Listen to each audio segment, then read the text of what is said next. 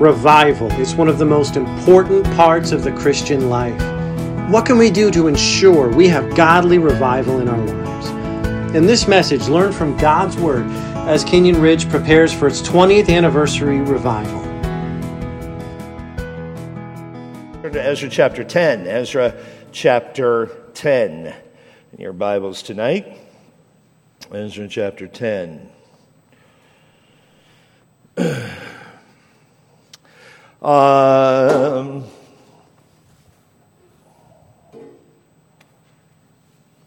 Verse number 1. Now when Ezra had prayed, and when he had confessed, weeping and casting himself down before the house of God, there assembled unto him out of Israel a very great congregation of men and women and children, for the people wept very sore. And Shechaniah, the son of Jehiel, one of the sons of Elam, answered and said unto Ezra, We have trespassed against our God, and have taken strange wives of the people of the land.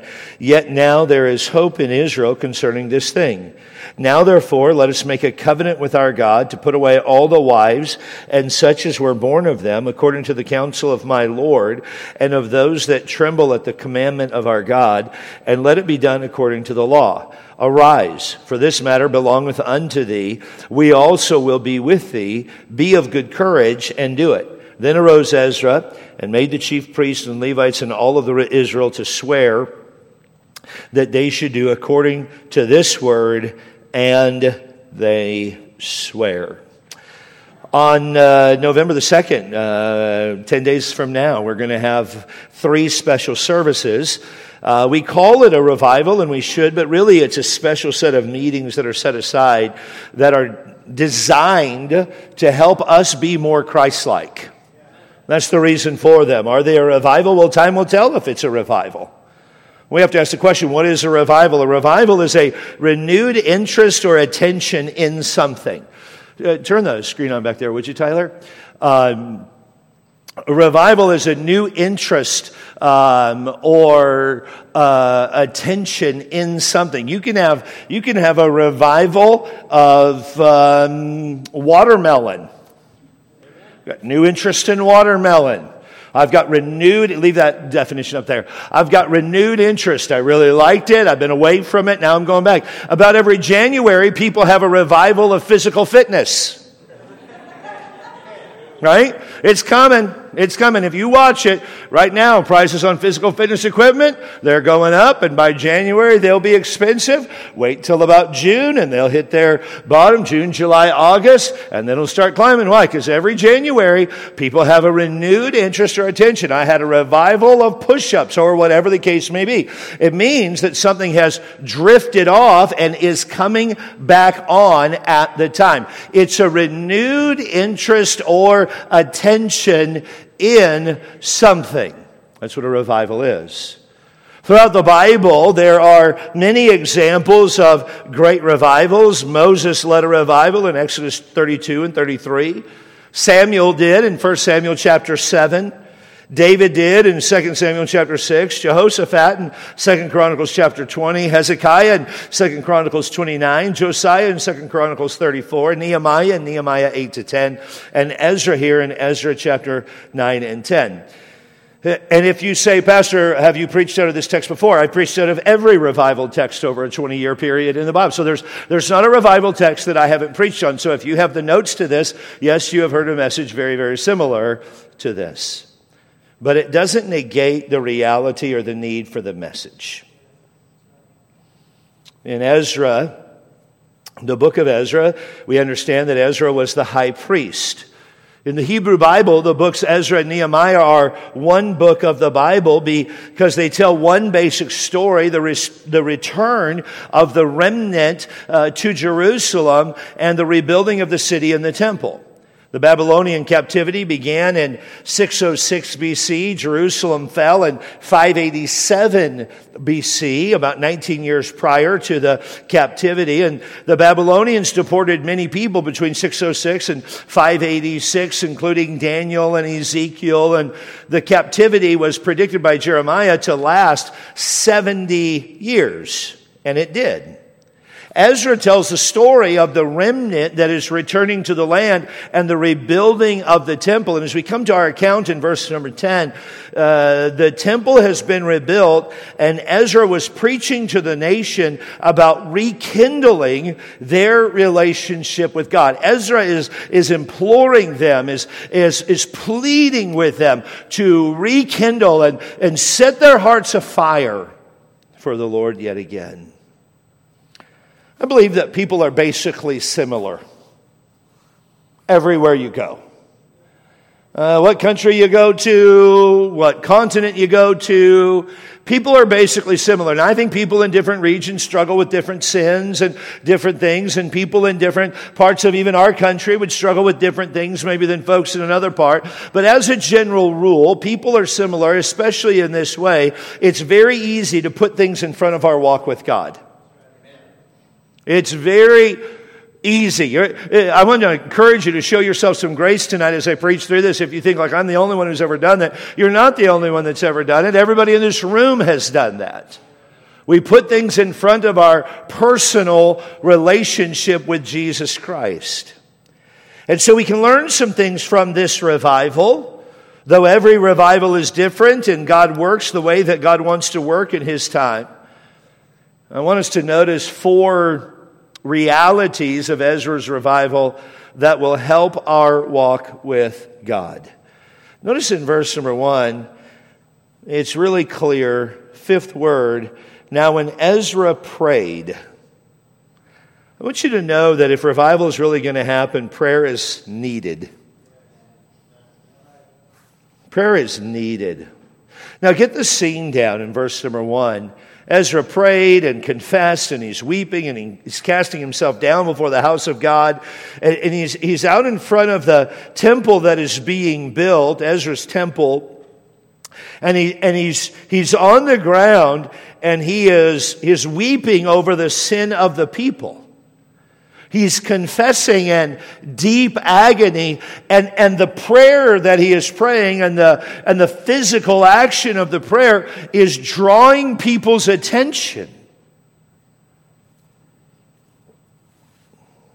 Prayer is needed. John Knox, the man who led the great revivals of Scotland, constantly carried the burden for his land. It's said that night after night, John Knox would pray on the wooden floor of his refuge, his hidden little refuge from Queen Mary, who was trying to have him killed. She hated that he was preaching something other than the damnable heresies of Catholic doctrine. His wife pleaded with him to get some sleep, and he answered made this statement in response: "How can I sleep when my land is not saved?" One historian reports that Knox would often pray all night in agonizing tones, "Lord, give me Scotland or I die." And God indeed shook Scotland, and John Knox led a revival in Scotland where many, many thousands of people came to Christ. On April 19th, 1742, David Brainerd, missionary to the American Indians, wrote in his diary, "I set apart this day for fasting and prayer to prepare me for the ministry. In the forenoon or before noon, I felt a power of intercession for immortal souls. In the afternoon, God enabled me so to agonize in prayer that I was quite wet with sweat, though in the shade and in the cool wind. My soul was drawn out very much for the world. I gasped for the multitudes of souls. I think I made more enlargement for sinners than for the children of God, though I felt I could spend my life in cries for both."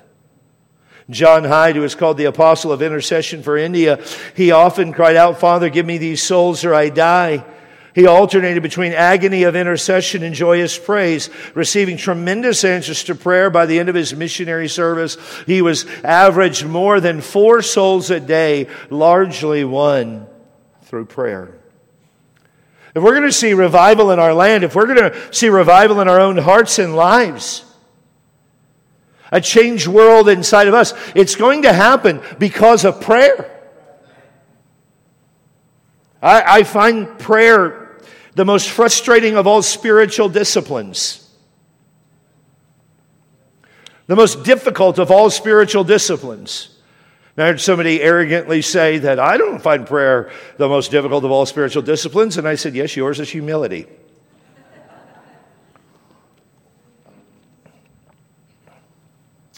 I find prayer the most difficult. Why? Because so much is done through prayer when we do so little. Especially for those of us that are driven, type A individuals, or maybe you're just a passionate, maybe not even type A, whatever type of personality the tests say you are. That's what you are, I guess. But we all want to accomplish things, and we're all pretty much people of action. And prayer is the antithesis to our effort and our aggression. Prayer is simply expressing our absolute dependence on God and asking God to do a work that we cannot do. It is by nature extremely humbling. God, my marriage stinks and nothing can happen. I've got to have your help. God, my heart is far from you. I need your help. Is it any wonder Paul said in Ephesians chapter 6, verse number 18, praying always with all prayer and supplication in the Spirit, and watching thereunto with all perseverance and supplication for all saints. Praying always in a state, always in an attitude of prayer, always in an attitude of lifting our hearts to the Lord. Philippians 1:19, Paul says, for I know that this shall turn to my salvation through your prayer and the supply of the Spirit of Jesus Christ. Prayer is absolutely needed. We often make so little of prayer. I dislike the time that we have our men's prayer at Canyon Ridge Baptist Church, 7:30 in the morning on Sunday, because so few folks come. And it's often, well, if it was just later, I'm not even arguing that, not arguing that for a second. But then we have prayer at 6:30 on Wednesday night, and we'll have prayer, and I'll see men down here while we're having prayer up there.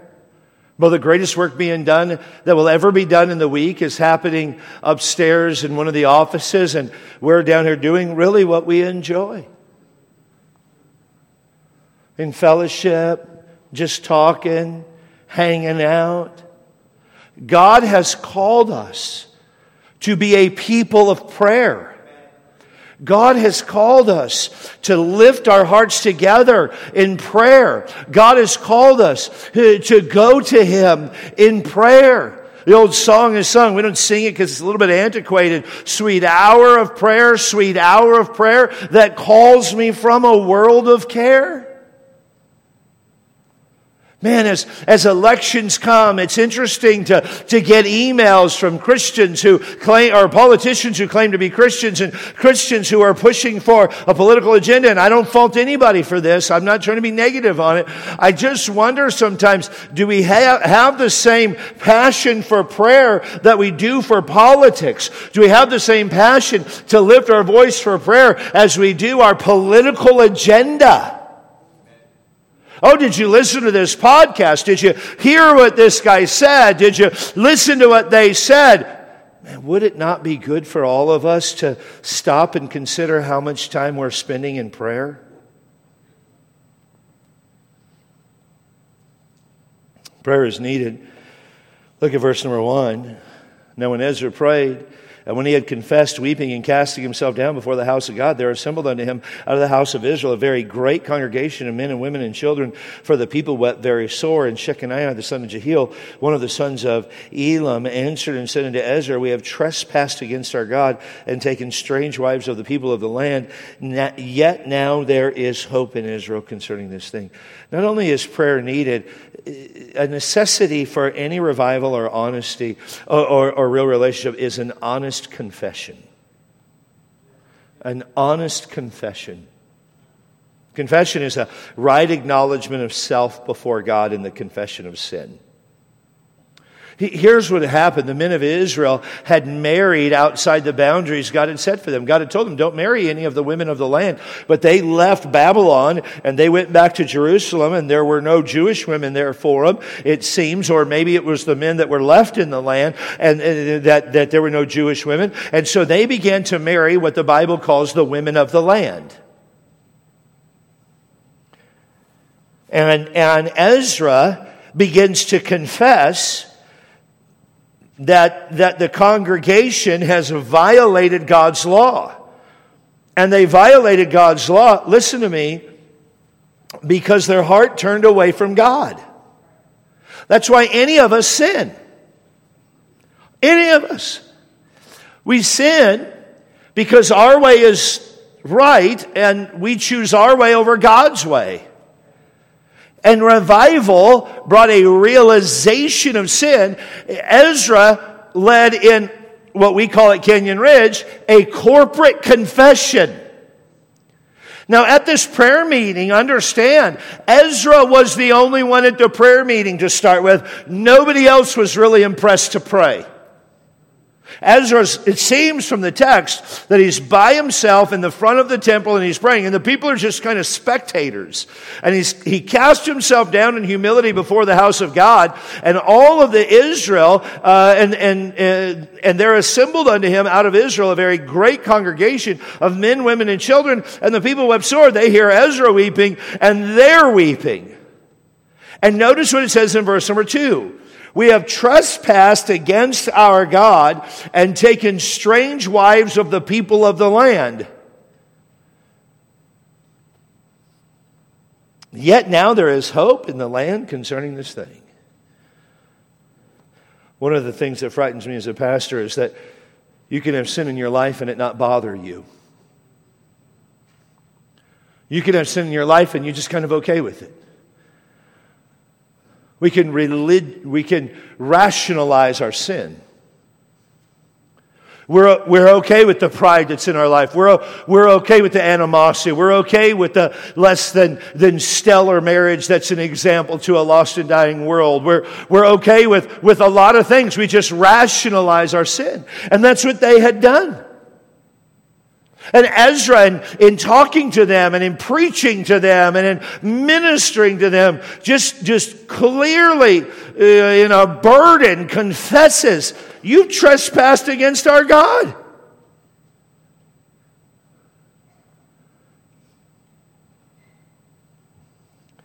The psalmist said in Psalm 32:5, I acknowledge my sin unto thee, and my iniquity have I not hid. I said, I will confess my transgression unto the Lord, and thou forgavest the iniquity of my sin. Selah. Psalm 51:2, wash me thoroughly from mine iniquity, and cleanse me from my sin.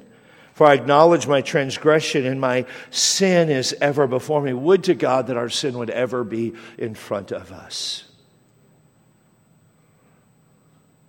Against thee and thee only have I sinned and done this evil in thy sight, that thou mightest be justified when thou speakest, and clear when thou judgest. Behold, I was shapen in iniquity, and in sin did my mother conceive me. Verse number 4, against thee and thee only have I sinned. David committed adultery with Bathsheba and had her husband Uriah murdered. It was a conspiracy, and many people were involved. And David said this, God, only against you have I sinned. Now, it doesn't mean that his sin didn't affect other people, but David understood that his sin was so heinous in the eyes of God, as all sin is, that no matter the effect of the rest of the world, ultimately David's sin was against God.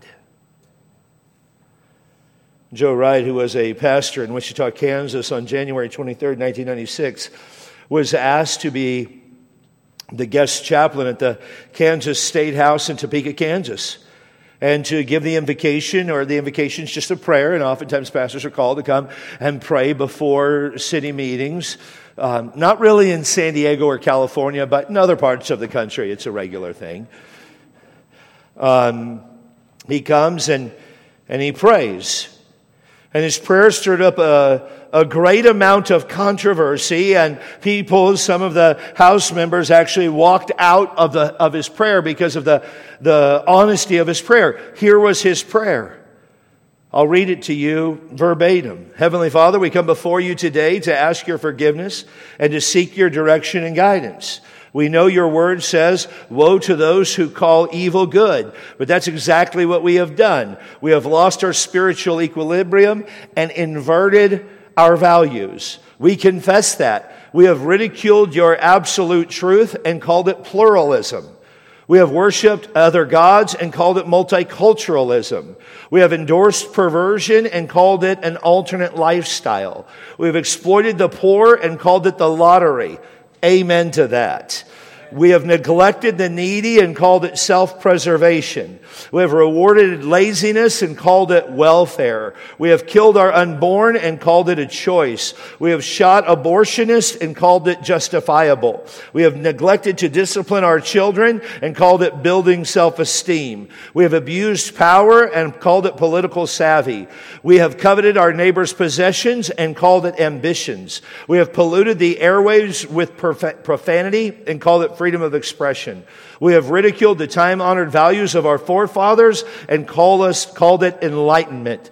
Search us, O God, and know our hearts today. Try us and see if there be some wicked way in us.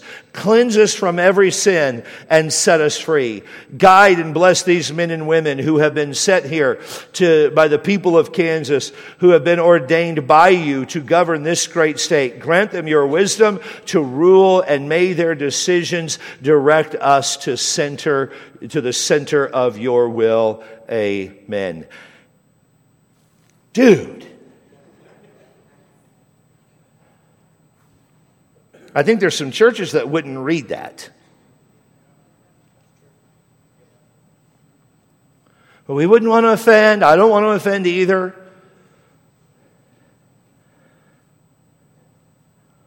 Well, we don't want anybody to feel bad. Yeah, that's not my biggest concern.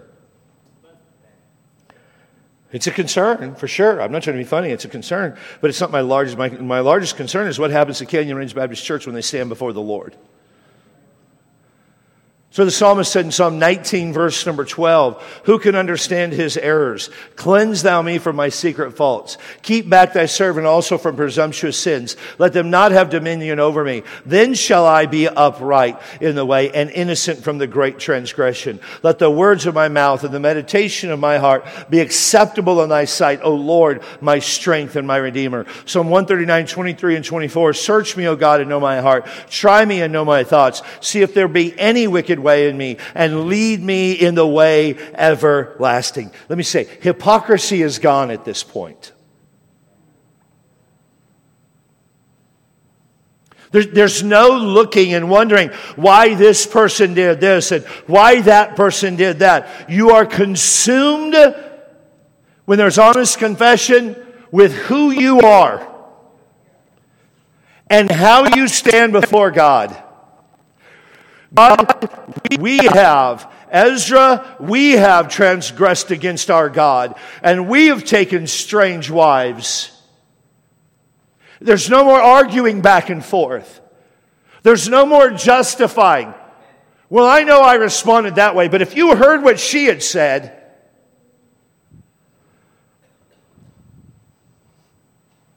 I know I did that, but if you heard what he did, no, it's an honest confession. Then notice verse number 3. Now therefore let us make a covenant with our God to put away all the wives. And such as were born to them is just another way of saying, and the children we had with them, according to the counsel of my Lord, and those that tremble at the commandment of our God. And let it be done according to the law. Notice thirdly, there's repentance of sin.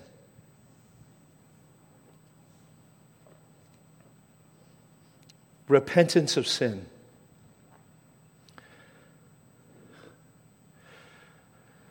Shechaniah suggested they repent and make a covenant with God to divorce their unbelieving wives, sending them away with their children. Now, I'm going to let you in on a secret right now. They should have never married these women, but I have a really strong feeling that they still love them like you love your wife. I have a feeling that they love them like you care for your spouse. By the way, if you don't, you need to repent of that. Well, I love them in my own way. No, your love sucks. No, did you hear me? You're a testimony of Christian crap in your marriage. You need to get it right. Well, we just have a special relationship. No, you have a crappy relationship. Get it right with the Lord. Repent of it. They love their wives. And a drastic action was being taken. We will put away, now stay with me because we're in a different age than the children of Israel were as a nation at that time. But we will put away all of our wives. We're going to send them away. The Jews were a small nation. And God said they weren't allowed to intermarry. And at the exceptions that he makes in Scripture, if they were to intermarry, those women had to convert to Judaism. And these were unbelieving, rebellious women that would not convert to Judaism. And by Judaism, we mean the salvation by grace through hope in Christ alone, the way that a person was converted in the Old Testament. And they were resistant to that. The curse of sin and disobedience was threatening to destroy them. And without God, their nation and their testimony to the true God would be erased forever. And so Shechaniah and the people felt deeply that they needed to repent and make a renewed covenant, a renewed commitment to obey God's law. And by the way, Christian, that's what repentance always does. Amen.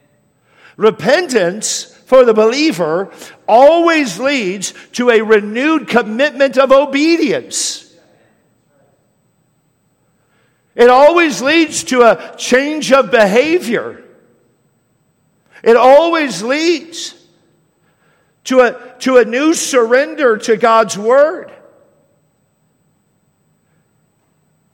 We get so comfortable in sin.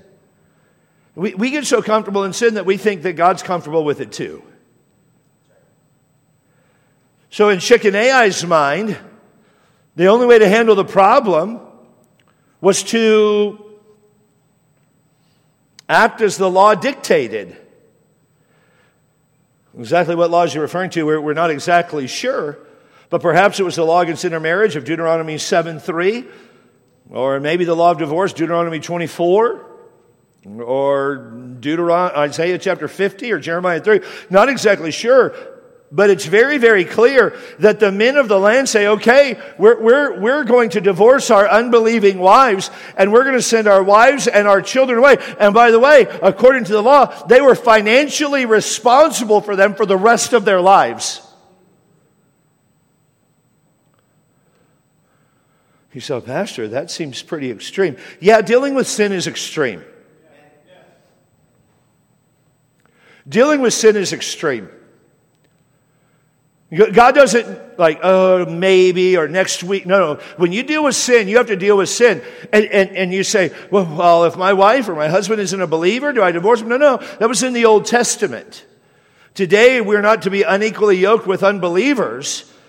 But if an unbeliever will stay married to you and not prevent a person from living out their faith and having faith in Christ, then we are to stay married to them and live that out as much as is absolutely possible and be a testimony to the grace of God to them, because possibly it is through your obedience to the Lord that unbelieving spouse would come to Christ. It's the New Testament, but in the Old Testament, God says, no, we're done here. You've got to put them away. That's what James says in James chapter 4, verse number 8. Draw nigh to God, and He'll draw nigh to you. Cleanse your hands, you sinners, and purify your hearts, you double-minded. Be afflicted and mourn and weep. Let your laughter be turned to mourning and your joy to heaviness. This has been a heavy day preaching-wise at Canyon Ridge. You say, what? Well, the text demanded it. And it's not accidental. It's not for you to go, oh, just give it a couple weeks and we'll be back there. No. God expects you to deal with and be obedient to what He's requiring of you in the moment. Listen, there's people watching online that I'm going to tell you right now, you're not right with God because you're not in the house of God. I'm not angry with you. I want you to stand before Jesus with joy. I love you enough to speak the truth to you that God says don't forsake the assembling of yourselves together. And the gathering together is not online. It's not church. And by the way, to serve Jesus is going to cost you something. And somebody say, oh, I'd give my life for Christ. Bro, you won't even give an hour and a half twice a Sunday for Him. Don't think like you would do great things for Him. Don't lie to yourself. Just admit, like, I'm weak. Better to be honest than to tell yourself a lie. No, God expects you and God expects me to be in His house. I go to church online every once in a while when I'm on vacation and there's not a church nearby. And by nearby, I mean within about 45 miles. Debbie and I have driven over an hour to go to church on Sunday morning to people we didn't know, to a place we didn't know, because we believe in this principle. There's a few times that I've had to watch Bernie up here preach with his little Russian dolls and do those things. And the message is a blessing, and the music is a blessing, and everything's a blessing. But can I tell you this? If you're honest, you know this to be true. No matter how pure your heart is, it's not the same. I'm not being critical of people. Again, we have some indigent folks that get the privilege of watching online. Praise the Lord for that. I'm not talking to them. I'm talking to us. I'm talking to people that have the ability. It's just not the same. God expects us to gather, and this isn't a day about preaching, be in church. You're here, so thanks for being here. But it is a day to help us understand the fact that we are to turn from our sin. It was what we talked about this morning, really, and turn to God. And then notice verse 4 and 5, and I'll be done. Arise, for this matter belongeth unto thee. We also will be with thee. Be of good courage and do it. I want you to notice there's an eagerness to act. There was an eagerness to act. You know, real revival is like, I'm just going to do this. And here in verse number 4, they're talking to Ezra. Arise. For this matter belongeth unto thee. You're right in what you did. We're also going to be with you. Be of good courage and do it. Now, in 20 years, I think this was the first time I've ever been as bold about church attendance as I was. And after the service, I was like, wonder if anybody will say anything. And normally when a pastor says that, he often thinks like people will say something negative. So I was ready for that. And I wasn't about to give an inch. So if you feel like if you ever look at me like angry while I'm preaching, like that has an effect on me, it does. Not in the way you were hoping. There is so much godly ghetto in me that when I'm all in. I'm ducking. Police academy, they call it fight for life. That's how I feel every time I preach. I'm fighting for my life. But Chris Pank, after the service, comes up to me, after the second service. Really what happened is he had to preach to the kids over there, and he felt the same way I did. I'll let the joke stop there. But he said, Pastor, thanks for being really bold about church attendance this morning. Can I just be honest with you? That may have been the most encouraging thing I've heard in months. You say, I wish I would have said that. I wish you had too. Be of good courage. Do it. This is helping our walk with God. This is what Shechaniah is nothing other than the representative of the people. And this is what he's saying to Ezra. Hey, we're with you. Do this. Then arose Ezra and made the chief priests and the Levites and all of Israel to swear that they should do according to this word, and they swear. They promised that they would do this to put away their wives and suffer the consequence of the action. And it cost them. Down at verse number 11. Now therefore make confession unto the Lord God of your fathers, and do his pleasure, and separate yourselves from the people of the land and from the strange wives. Then all the congregation answered and said with a loud voice, As thou hast said, so must we do. They willingly suffered the consequences. They loved their wives. Now, don't try to draw too many parallels. Some people teach that everything that was for the nation of Israel is for the church. It's not. But we looked at it this morning, Romans 15:4. It's written for our learning, that we through patience and comfort of the Scripture might have hope. And the learning aspect of this is, if you've got sin in your life, you need to get rid of the sin in your life. And you need to get rid of the sin in your life tonight. We're in need of revival. If I could be candid with you, I feel like our church is like we're riding a bike through deep sand. We got a little bit of momentum, but we're riding through deep sand. And I'm not talking about attendance. Attendance in a church in San Diego, if you're affected by that, boy, you are in the wrong place. You better move to Georgia. And we've had a huge year of people moving away, I understand your pastor's heart. Though I'm sad that people aren't here, the attendance isn't what I'm talking about. It's the passion and heart for God that's what I'm talking about. And listen, I know there's these times in all of our lives. Mine as well. I need revival. I need to act. We all need to rekindle that fire, rekindle that flame, rekindle that passion that we once had for the Lord and that interest that we once had for the Lord, because we've allowed sin to seep in, and we live in such a wicked culture that if we've not embraced transgenderism and liberal ideology and wokeism, we feel like we're the most conservative, godly people on the planet. But God wants more of us. God wants our heart, not a conservative voting bloc. I'm not preaching against that at all. I would preach for that if I had needed to. Now, I've shared this illustration before, but act like you've never heard it, all right? Because most of you haven't heard it from me. But imagine with me that you're on a beautiful hike. And I love the state of Washington, but sometimes it can be so rainy it's irritating. So imagine with me you're in Colorado. I knew he was going to say that. Just trying to do everything I could to prevent the arrogance that needs action. No, I'm totally teasing. Totally teasing, Jason, 100%.